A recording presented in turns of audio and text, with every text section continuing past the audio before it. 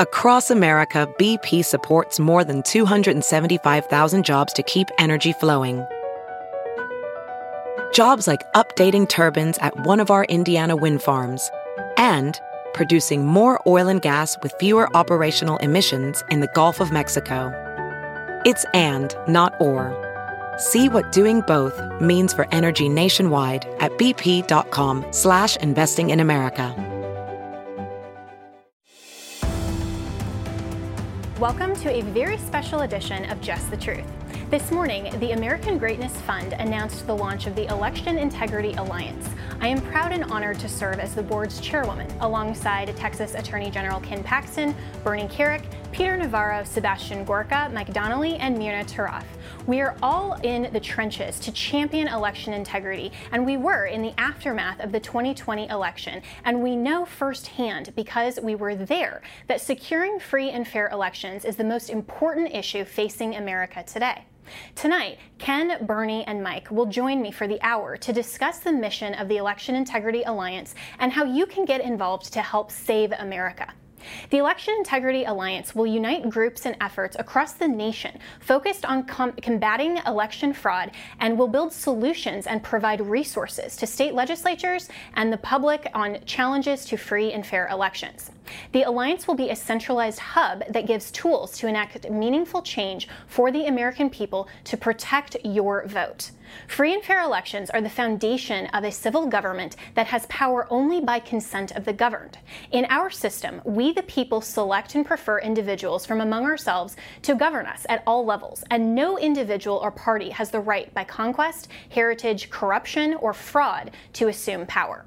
Only through election integrity can our American government operate according to its central mandate and its limited and legitimate role in civil society. America is built on the recognition that individual rights are God-given and pre-political. The only legitimate purpose of civil government is to preserve and protect those rights, which are essential to liberty and justice for all. Election integrity is the hallmark of freedom and should be nonpartisan, wholly American as a value. The Election Integrity Alliance's mission is to support Congress, the state legislatures, and the voters by upholding the Constitution and the rule of law, and together continue building a more perfect union. So joining me now is Honorary Co-Chairman and Texas Attorney General Ken Paxton. Ken, thanks so much for joining me. Hey, thanks for having me on. Yeah, it's such a privilege to have started this alliance with you, and I know that throughout our conversations in the aftermath of 2020, as well as forming and building this alliance, you've continued to reiterate that election integrity is the most important issue facing America today. Why do you believe that? Because if people in this country don't have confidence that their elections are credible and legitimate, they're not going to vote, they're not going to trust the government, no matter who wins, Democrat, Republican, independent, it doesn't matter if people do not trust the integrity of their elections. And we can have all these great policies, but people don't vote and they don't have confidence that the right person won. The people who are supposedly elected or even legitimately elected, if people don't trust the elections, don't really have the mandate that they need to govern in a way that really makes a difference for their country.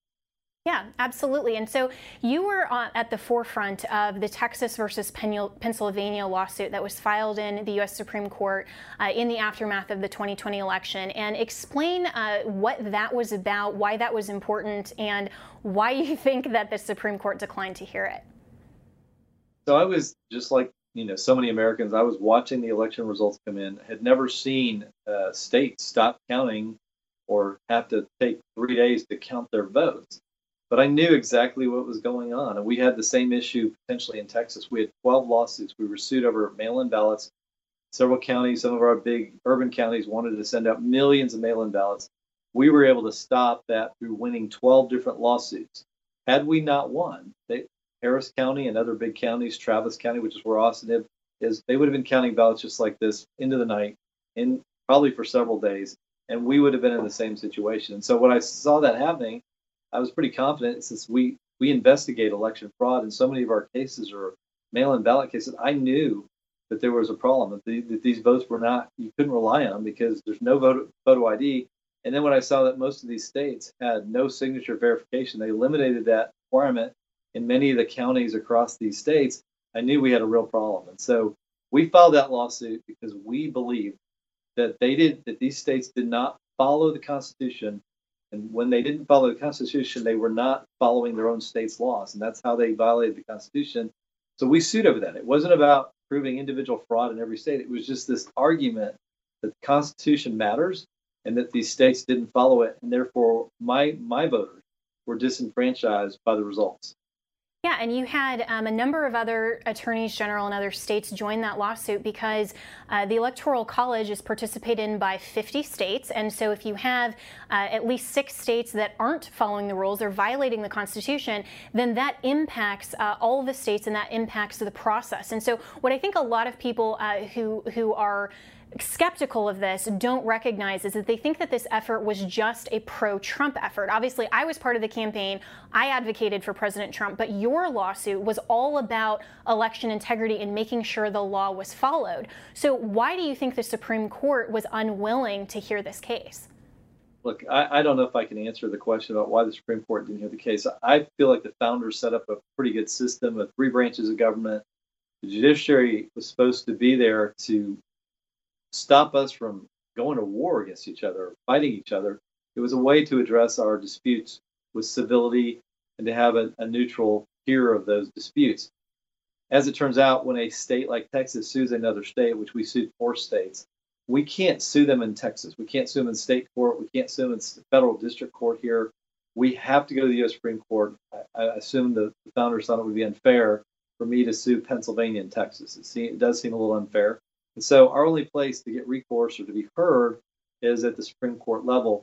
And so it seems to me that the founders have had a pretty good setup to allow everybody to have their day in court. Even a state suing another state has a right to be heard. My argument is, then where do we go? If our lawsuit can't be heard in the U.S. Supreme Court, we don't have any place to have our issues heard, and therefore we have no remedy. Yeah, and I think Justice Scalia said that in one of his dissents, not to the Texas versus Pennsylvania suit, but another, saying, why is election law just under this shroud of mystery, and where do we go for remedy? And so none of these challenges were actually heard in court, and that was a significant problem. But moving forward, in just the last 30 seconds we have with you, Mr. Paxton, so moving forward, what do you think is the best and most significant opportunity to move forward and learn from the mistakes of the states and the corruption in 2020?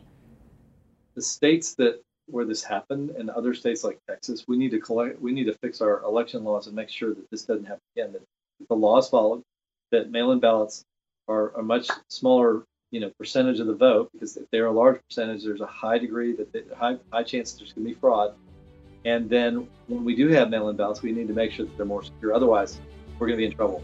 Absolutely. And that's exactly what we will be advocating for with the Election Integrity Alliance. Thank you so much, Mr. Paxton, for joining me. We'll be right back with Bernie Kerik. Ophthalmologist Dr. Strauss has seen firsthand how the metaverse is helping surgeons practice the procedures to treat cataracts. Cataracts are the primary cause of avoidable blindness. He works with a virtual reality training platform developed by Fundamental VR and Orbis International to help surgeons develop the muscle memory they need. The result? More confident, capable surgeons. And even more importantly, patients who can see. Explore more stories like Dr. Strauss's at meta.com/metaverseimpact.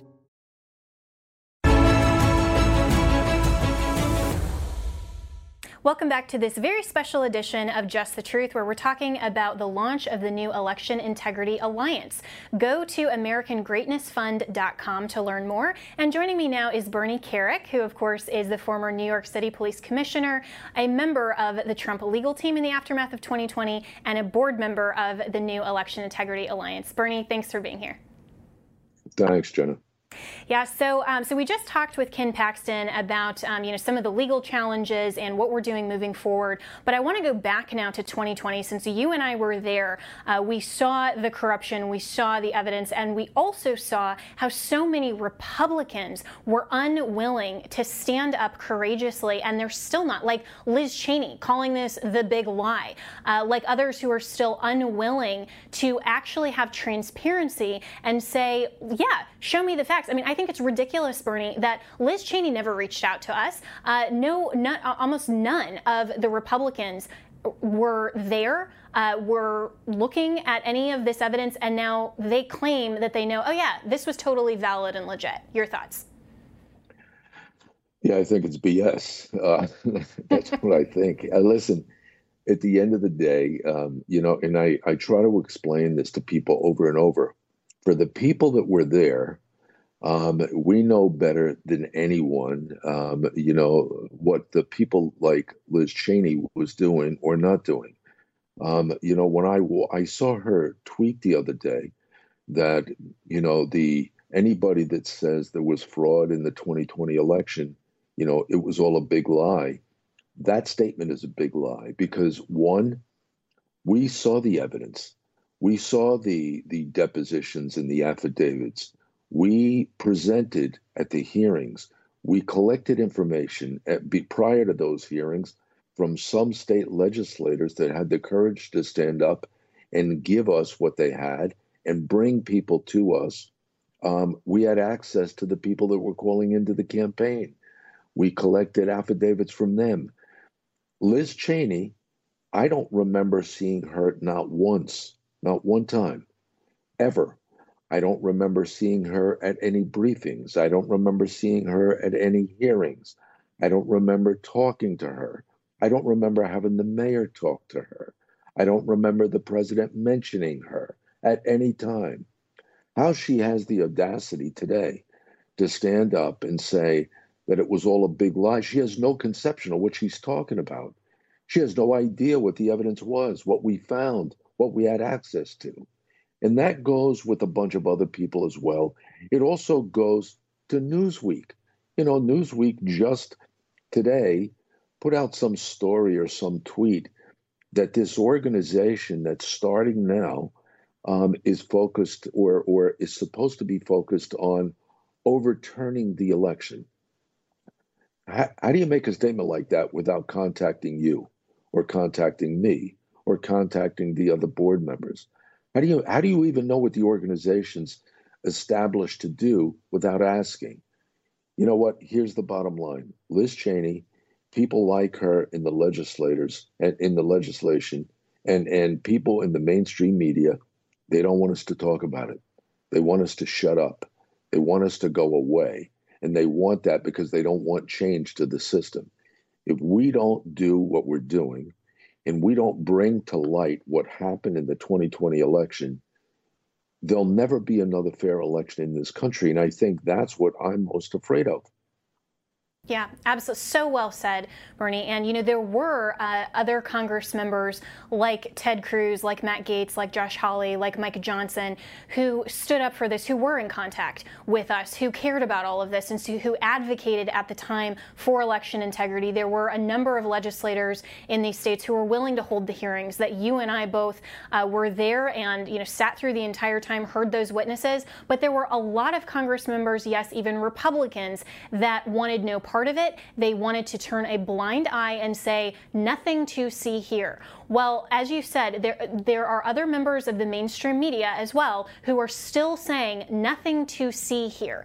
And the American people know differently. They actually also know differently. They just want us to be quiet, and they don't want what happened in 2020 to ever have transparency, because they want that to happen again. And that's what this organization is for, is to say we need to make sure that all of the allies, all of the people who are on the ground, who are groups who care about election integrity, and this shouldn't be a partisan issue.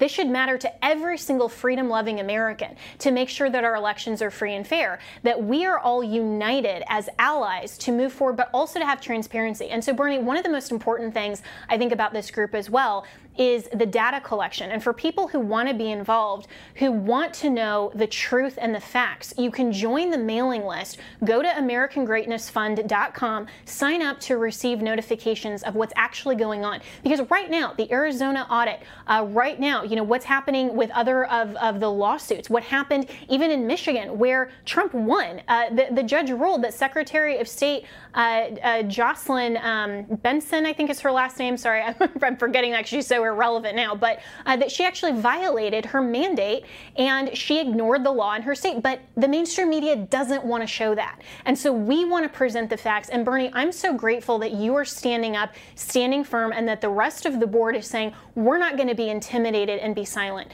So for the millions of Americans out there who love their country, whether or not they supported President Trump, and most of them do. But even for the Democrats out there who support election integrity, explain in your view why this is so important for every American and it's not just a partisan effort. Yeah, I think we're way beyond this being about President Trump, and I think people don't get that.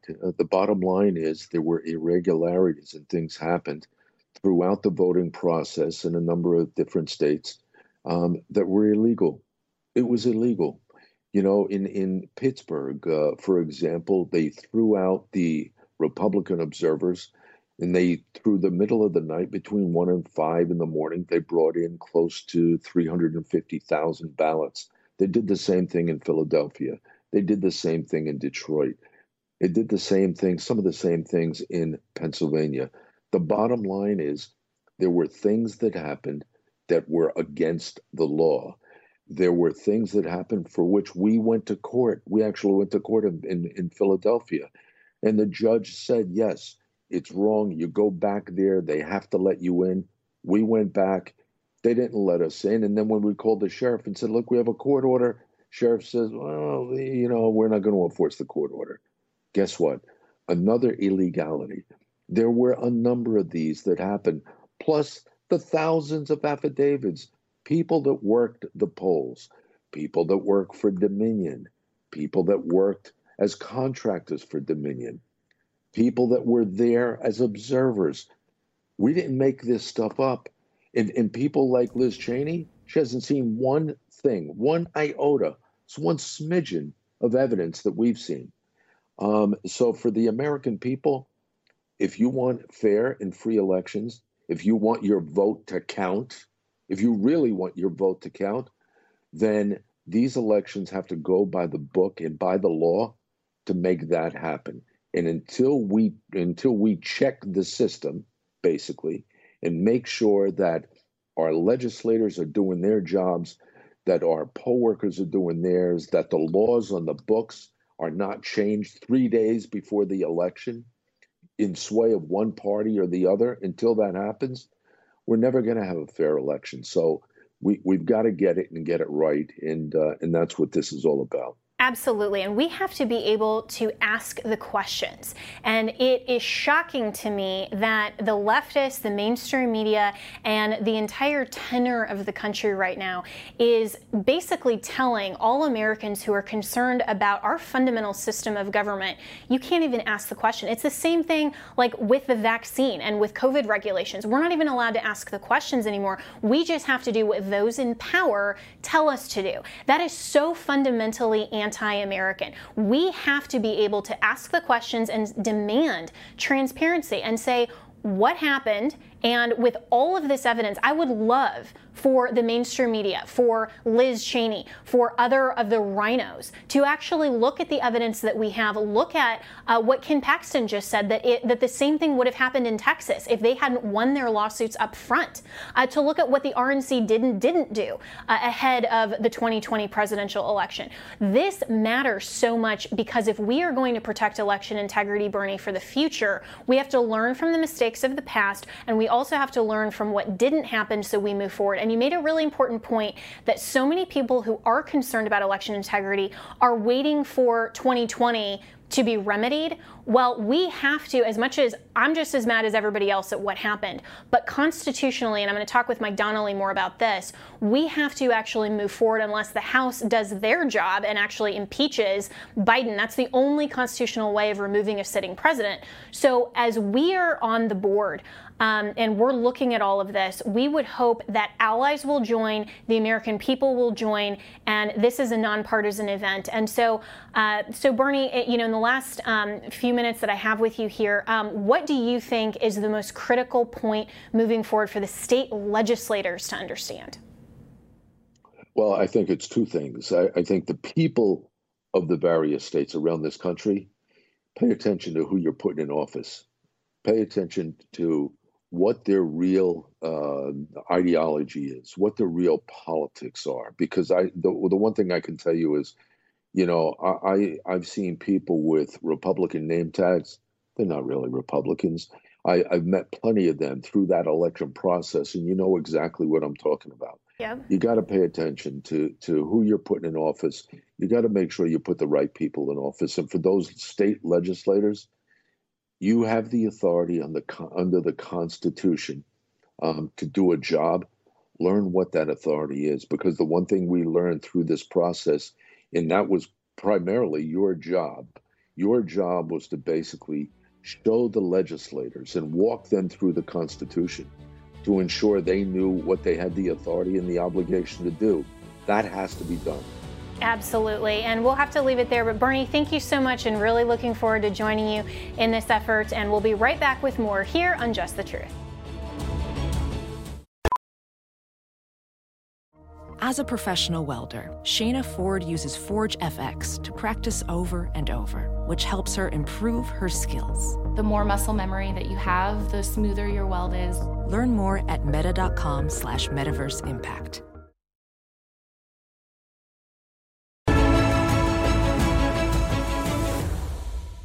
Welcome back to this very special edition of Just the Truth, where we're talking about the launch of the Election Integrity Alliance. And joining me now is board member, attorney, and constitutional law professor Mike Donnelly. For those who've watched this show, you're already in love with Mike because he explains the Constitution so well. And Mike, thanks so much for joining me and also for being a part of the board. Well, Jenna, what you're doing with the Election Integrity Project is so important for those who love this country, who want to see the republic restored. One of the most foundational things that we need to be looking at is the vote. The Declaration of Independence says, among other things, that governments are instituted among men to preserve the rights we have. Of course, we've talked about those, that all men are created equal, and we're endowed by our Creator with certain unalienable rights: life, liberty, pursuit of happiness. Governments are instituted among men to secure those rights and derive their powers from the consent of the governed. That is the cornerstone of our constitutional republic, one of the cornerstones. And that's the vote. That's the consent. That's how we express our consent. And people don't understand that, I don't think, these days. And so that's why I think what you're doing is so important, both with your show, but also with the Election Integrity Project. And I'm so pleased to be able to be a part of it. Yeah, well, I'm so grateful for you, and for those who who know that our history. I've known you for years, and I always call you with saying, hey, let's talk about this constitutional issue, and so you were one of the ones in the shadows, in the background, but also very much a part of being in the trenches during the post-election integrity effort of helping develop and shape some of the arguments that we presented. And I'm so grateful for your expertise and for your advocacy for the Constitution and the rule of law. And Mike, where we're at right now, I think a lot of Americans are rightly really frustrated, very upset at what happened, but they need to understand what the Constitution says about post-January 20th, how all of the aftermath of that, we tried to get state legislators to do their job. They wouldn't. So now we have an inaugurated president. So moving forward with election integrity, explain from a constitutional perspective where we're at now. Well, the Constitution talks about the responsibility of the states, the role, the authority of the states to determine elections. And it talks about that in a number of different places. And the states have pretty much the whole set of power when it comes to determining how electors are selected. And also other aspects of elections, which is why this We the People Act is so problematic, because it would federalize elections. And that's just totally unconstitutional and a direct attack on the Republican nature of our country. But moving forward, the states are the ones who have to pick up the ball and run with it if we want to restore the Republic. It's been that way for a long time. And I think they have a lot of opportunity to do that. And they're actually doing that. When you look at what the states are doing, there are some 300 or more bills that have been filed in a number of different states that would, in different ways, attempt to secure the voting process. Those on the left would say that they're trying to suppress the vote. This isn't about suppressing the vote. This is about making sure that every legal vote counts, because when illegal votes are counted, that dilutes legal votes, that disenfranchises people, and it's wrong. It's unlawful. And that's the concern that a lot of us have about what we suspect happened, and I think we know happened during the 2020 election. And so the states have full constitutional authority to not only select electors as the state legislators determine, but also to set up the election processes. And there's one problem there's one thing the federal government could do, the Congress could do. I don't think they will do anything about it, but 3 U.S.C. is the Electoral Count Act. And that's a law that was passed back in 1887 following some close elections. And, this election is not the first close election we've had. We've had a lot of close elections. I'm not sure if we've had any elections that have been so breathtakingly lawless, in my opinion, which is what I think happened in the 2020 election when you had so many state executive officials ignoring the laws and just making the rules up as they went. But the states have the authority to change that. It's good to see that they're doing that. I think they're missing the boat, though, because I have some ideas that I'd like to see them pick up, other than just making sure that there are voting IDs, that there are. It's harder to, abuse the mail-in ballot process and things like that. And we're gonna talk to them about those issues as part of the Election Integrity Alliance, all of those ideas. So stay tuned, America, for all of those great things coming from the board. But you were talking about 3 USC as well. Well, 3 USC, yeah, it's the Electoral Count Act, and so it was established in 1887. It's never been tested by the Supreme Court. It's never really been challenged in court, and it's really unfortunate. I think that the Supreme Court did not take Texas v. Pennsylvania. I thought that was an excellent lawsuit. It laid the issues right out there very clearly. It presented a very cogent argument. Clearly, in my view, there was standing. The court said there wasn't some judicially cognizable Article 3 standing. I think that's absurd. Clearly, when one state sues another state and it raises a legitimate cause of action, which in this case Texas did, the Supreme Court should have taken it. Clarence Thomas and Justice Alito, I think, agreed that it should have been at least taken up. They didn't express an opinion on, how they were going to rule, but clearly Texas set forth a bill of particulars that was well within the court's jurisdiction, that was clearly harms that Texas, its voters, its people, and our country were experiencing. And the court should have taken it. They didn't, though. So 3 USC would have potentially been in the mix there, which sets forth how Congress is supposed to count the votes. And there's a couple of things in there that people may not realize. And I don't know, until this happened and you kind of brought it to my attention, I hadn't really. We had a really long, fun conversation debating this one. I had my Constitution app out and I'm like, Mike, okay, am I on the right page here thinking about this? And this is what lawyers love to do, by the way, though, is just debate these back and forth, look at comma placement, look at all these things and say, hey, we need to follow this process. So yeah, I think both of us were looking at this particular section more closely than we ever had before. Well, and unfortunately, or fortunately, we didn't have any Supreme Court precedent to look at either to kind of define it. When you read this federal statute, there have been a number of legal scholars over the years who have written about this, and they have been pretty critical of this particular statute. It's internally inconsistent in some ways. It's contradictory in some of its provisions. It is difficult to read because it was written in the language of 1887. But, if you spend enough time with it, you can figure it out. But then there are other problems. For example, in 3 USC 15, which lays forth what's supposed to happen on January 6th, when the votes are counted, it lays out what to do in the case of challenges. And there were congressmen and senators who were planning to bring challenges on that day.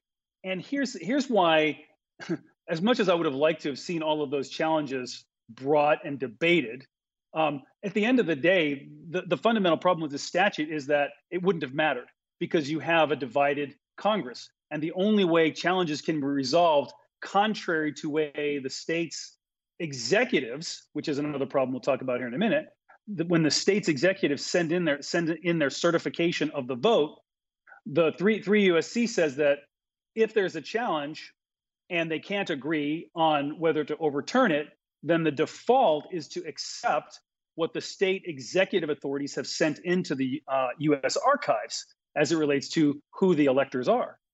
Now, that conflicts with the Constitution's express delegation of authority to state legislators to determine how electoral votes are supposed to be selected. And that's why Texas v. Pennsylvania was such an important lawsuit, because as Texas laid out in that lawsuit in all of its counts, and I really encourage anyone listening to just Google Texas v. Pennsylvania. It's the 4th or 5th link down on Google. At least it is now, because Google will probably go and move it down to page 3 or whatever. But anyway, they could get it now. Yeah, so hurry, go and do that. But yeah, and I would encourage people, by the way, to also read the Pennsylvania legislature's response, where their own legislature admitted to this and said, yes, there were irregularities, and basically told the Supreme Court, we agree with Texas. They just wanted the cover of a judicial mandate telling them that they had to reclaim their authority because they refused to look at the Constitution for themselves. And that was a very interesting point that a lot of people miss in this case, was that it actually was basically admitted by at least Pennsylvania in their response. And this is also why I have to interject here as well, that when we're talking about 3 USC and why that actually is against as a codified statute, it is against our supreme rule of law and the plenary authority given to the state legislatures, that they have to select and prefer the manner of delegates. And when they've delegated their authority to the executives who then have violated the law, then it has to go back to the state legislatures. And so I advocated for then Vice President Mike Pence to simply ask the state legislatures and say, what are these certifications correct or not? You are the authority. And so it was nothing about, him having any sort of discretion. But as you look at the language of 3 USC, and we're going to get into some interesting stuff about that, Mike, as well. And, we know where this is going. But that was one other angle of this that I think was really fascinating, that a lot of people don't put these pieces together and need to understand more comprehensively what the Constitution actually provides. Oh, for sure. And 3 USC 5, another interesting provision that talks about how the electors are to be selected and what to do when there are controversies. Right. Okay. And there were many, many controversies. And I'm not an election lawyer. I'm not an expert on Michigan or Pennsylvania, Wisconsin, Georgia law. So but I do know that there were controversies and that there were lawsuits in those states. And we're going to have to take a break here, and then we'll talk about controversies, though, when we come back. And stick around, because you want to understand the law, you want to understand the Constitution, what happened, so we can move forward and fix the problem for 2022, 2024. So we'll be right back with more here on Just the Truth. Have you heard you can listen to your favorite news podcasts ad-free? Good news. With Amazon Music, you have access to the largest catalog of ad-free top podcasts included with your Prime membership. To start listening, download the Amazon Music app for free or go to amazon.com/ad-free news podcasts. That's amazon.com/ad-free news podcasts to catch up on the latest episodes without the ads. Continuing the conversation about election integrity and our newly formed Election Integrity Alliance under the American Greatness Fund, my friend, constitutional law professor, attorney, and board member, Mike Donnelly, is here, and we're talking about the arguments and the legal rationale under the Constitution about why our rule of law and our supreme rule of law must prevail. And so for those who maybe haven't heard all of this before, well, the mainstream media is not going to tell you. They tried to just make this all about talking points and overturn and suppression and all this kind of stuff. But no, all of the arguments from the Trump legal team and the advocates for election integrity now are all based on upholding our rule of law and making sure that we protect free and fair elections. And you need to know these things. And that's why we encourage you to sign up at AmericanGreatnessFund.com to get these alerts, to know what our allies are doing in the various states and how you can get involved and spread the truth, not fake news, not spin. So, Mike, before the break, we were talking about 3 USC and when there are challenges like we had in the aftermath of 2020, when there are challenges to the certifications. Right. So 3 USC 5 talks about this, and it says basically that as long as the state has passed a law regarding challenges to the results, at least 6 days before the vote itself, those laws count towards that election counting, and they're supposed to be completed before the electors are finalized. But is that what happened? No.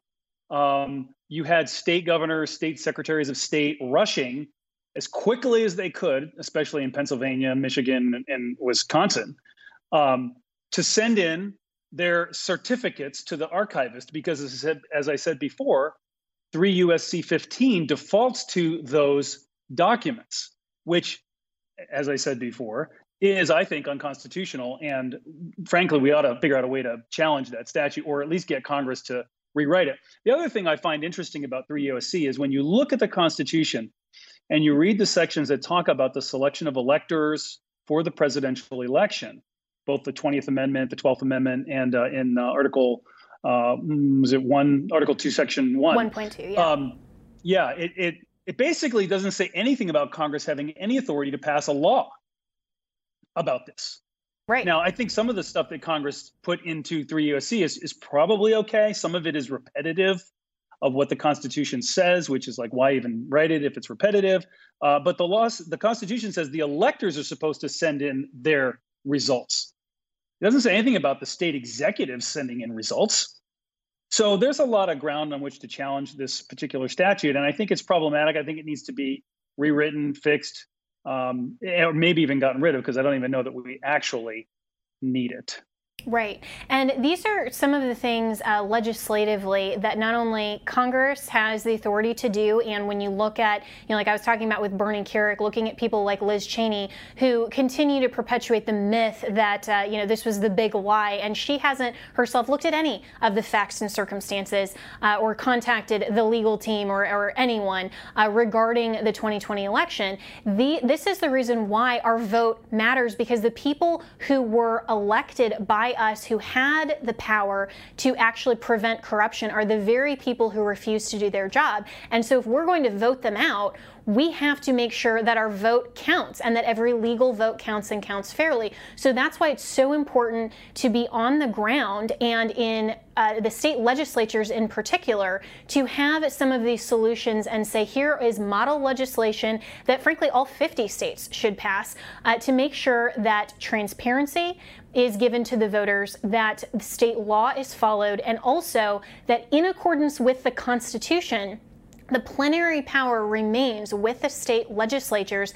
They're not delegating it in terms of discretionary certification and the final say. They retain the authority to say, yes, this is the slate that, according to our law, was chosen by the people who participated in the selection of the delegates through the vote. And so these are things that the Election Integrity Alliance that we are championing, and we fully support the organizations that are already doing some of this work, and we want to give you even more resources and tools about the law, about the Constitution, about the efforts that are going on.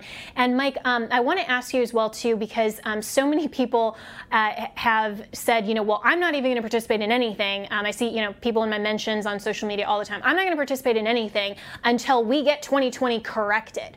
Well, constitutionally, unless and until there's an impeachment and there has to be a constitutional basis for that, that's not going to happen. Explain that to people so that they understand. Well, we can't depose the president. I mean, he is the president. I call him the usurper, the pretender. I mean, look, he's been in public office for many years, and you can agree or disagree with his politics, and I disagree with most of his politics, and I think he's got issues.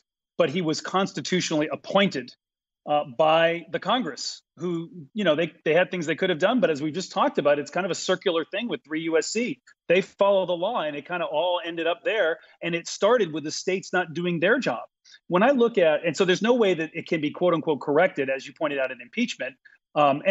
Frankly, I personally think that there are things that the president has done in his past that probably are impeachable. Whether that's something you can impeach him for now is certainly a question. But that's another matter. The state legislators had the opportunity to correct this. They didn't do it. They held some hearings. You were at those hearings. I watched them with dismay as I saw state legislators not understanding the power that they had under the Constitution, not really taking seriously what appeared to be very serious, lawless acts being done by executive branch officials, rewriting the rules, playing fast and loose, flooding the different voting places, some like in Detroit and Philadelphia, it appeared with votes that were questionable and that weren't being checked. I mean, come on. The other side wants to talk about the big lie. The big lie is sticking your head in the sand and ignoring that something really dramatically wrong happened in this election. Now, we can't go back and put Trump back back in the White House. It's not going to happen. But we can make some changes moving forward. And that's why people need to get behind this project. And it's not just something that one organization can do, like the Election Integrity Alliance. It's going to be a group of organizations that care about this issue. And as you pointed out, Jenna, if we don't have the vote, if we don't have the consent of the people and confidence in that system, what do we have? We're not going to be able to restore the republic if we can't make sure that the vote is secure, solid, reliable, and we can have confidence in it. Absolutely. And that's why this keyword alliance is so important to what we're doing, because I want to make very clear this is not an effort that is competing with anyone else. This is not an effort that we're saying we can do this alone. The best coalitions and the best way to move forward is to build harmony with people who are all concerned about this and can all participate and move forward. There's strength in numbers, and that's why an alliance is so important, where we need to have a hub where people can come and say, okay, what are all these different organizations doing? I mean, I know it's hard for me to even keep track, and that's part of my job, is to make sure, okay, what are all these different organizations doing? And so the reason that we want to have a centralized hub is, one, to combat the fake news, mainstream media that will tell you false things about what's going on, for example, in Georgia, in their legislation. They'll tell you false things about the outcome of different lawsuits, like what happened in Michigan. They'll tell you false things even about what we're doing here at the Election Integrity Alliance. And so an alliance matters. And that's why if your organization will ally with us, we want to build a national coalition, and we want to make sure that we are putting this issue at the forefront of state legislatures, because they know, we told them, I told them, this is the most important thing you have to do moving forward to protect election integrity and protect your vote. So we'll be right back with more here on Just the Truth.